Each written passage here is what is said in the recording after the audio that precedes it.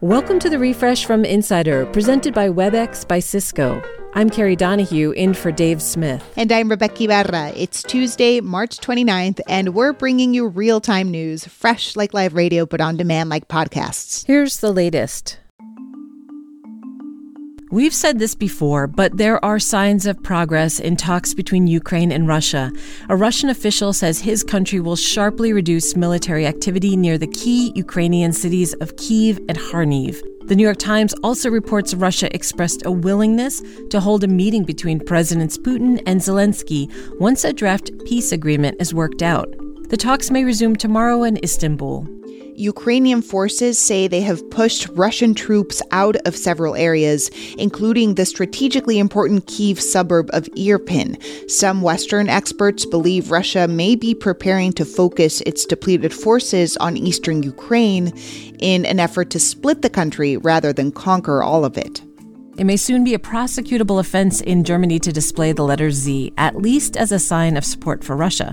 Pro-Putin forces have adopted the letter, which doesn't appear in the Cyrillic alphabet, as a rallying symbol. The Interior Ministry says it welcomes moves by several German states to prosecute pro-war displays of the Z. Pro-Nazi icons have long been banned in Germany.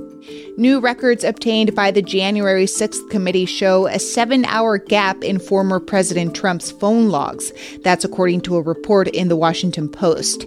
This is a big deal because the window covers the hours leading up to and during the Capitol riot, hours during which we know Trump spoke to allies like Kevin McCarthy and Mike Lee.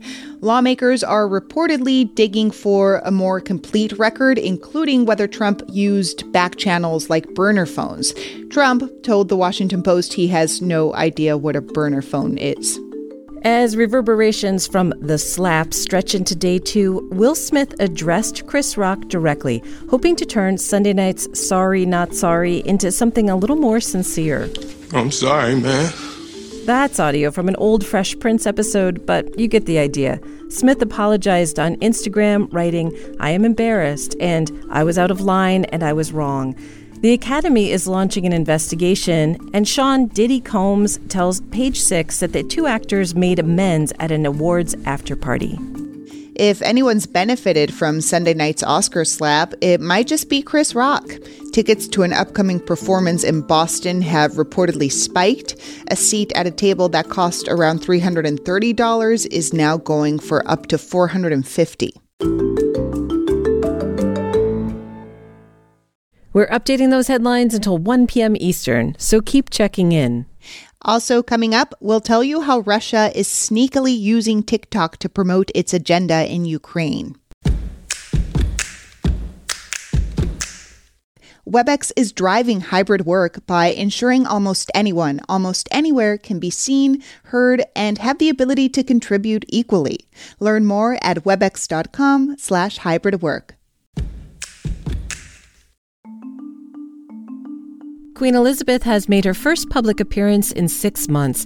This morning, she attended a memorial service for her late husband, Prince Philip. He died last year. The Queen has reportedly been having health issues, and she tested positive for COVID in February. Prince Andrew was also at the service, his first appearance since settling his sex assault case. Notably, Prince Harry and Meghan Markle were no-shows. Uber wants to partner with taxicabs in its hometown of San Francisco.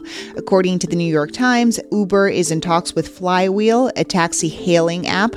The deal has a few hurdles to clear, but it could mean that San Francisco riders could summon an old-fashioned taxi via the Uber app as soon as May. Uber announced a similar deal in New York City last week.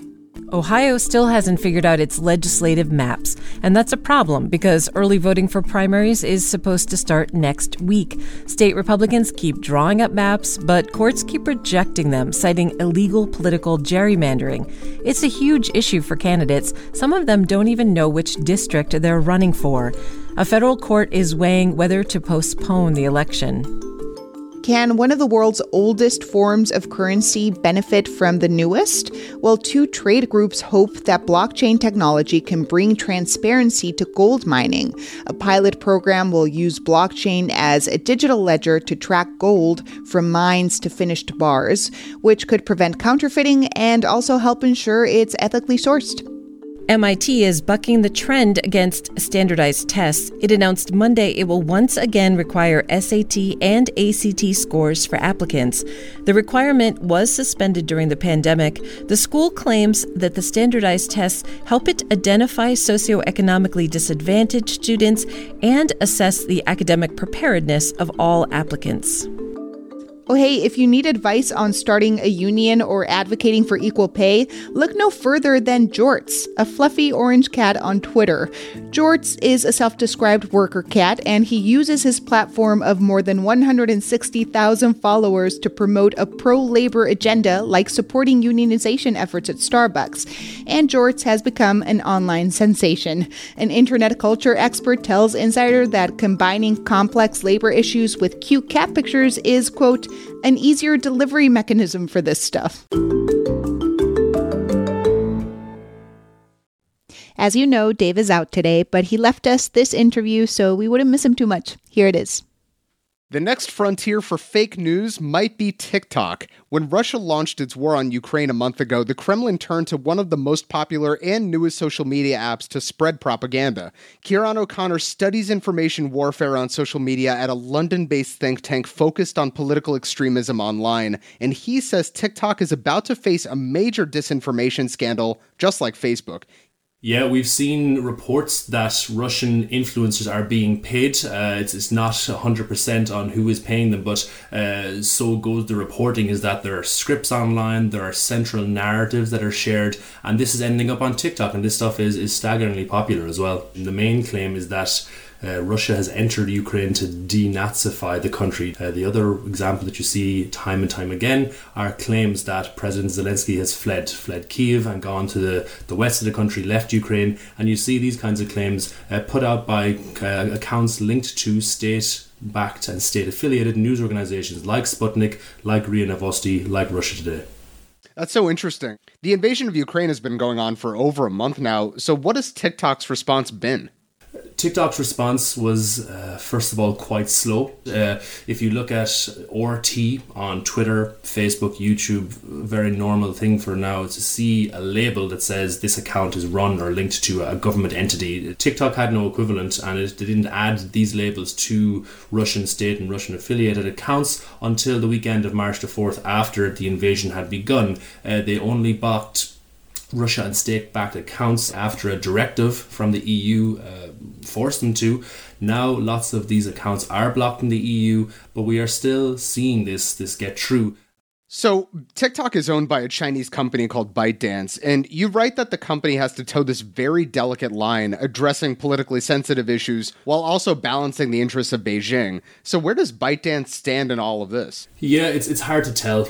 To be honest, TikTok as a platform would have been seen to be slow in responding to Ukraine, and whether or not that was upon the pressure of its parent company, we simply don't know. But it certainly does have a lot of questions to answer in terms of its response to Ukraine. TikTok themselves take an approach that they don't see or don't view their platform as something that is used by political entities or political groups or used for politics. They don't offer political advertising, for example. But what this kinds of research shows, and what other research continues to show, is that TikTok is being used by political organizations, political figures, but they still seem to take a kind of approach that denies this. To take a step back, as a researcher who investigates information warfare, what needs to be done? What needs to be changed? Part of the problem for researchers like myself is that TikTok does not offer an effective way for data access, for accessing content at scale on the platform. Facebook, Twitter, YouTube offer these kinds of tools that allows you to analyze and conduct research with Facebook data. TikTok has no equivalent, and that means that I can certainly show you and tell you how Kremlin-backed sources are using TikTok, but I can't tell you the full scale of this because simply we don't know, because we haven't got the tools to tell you.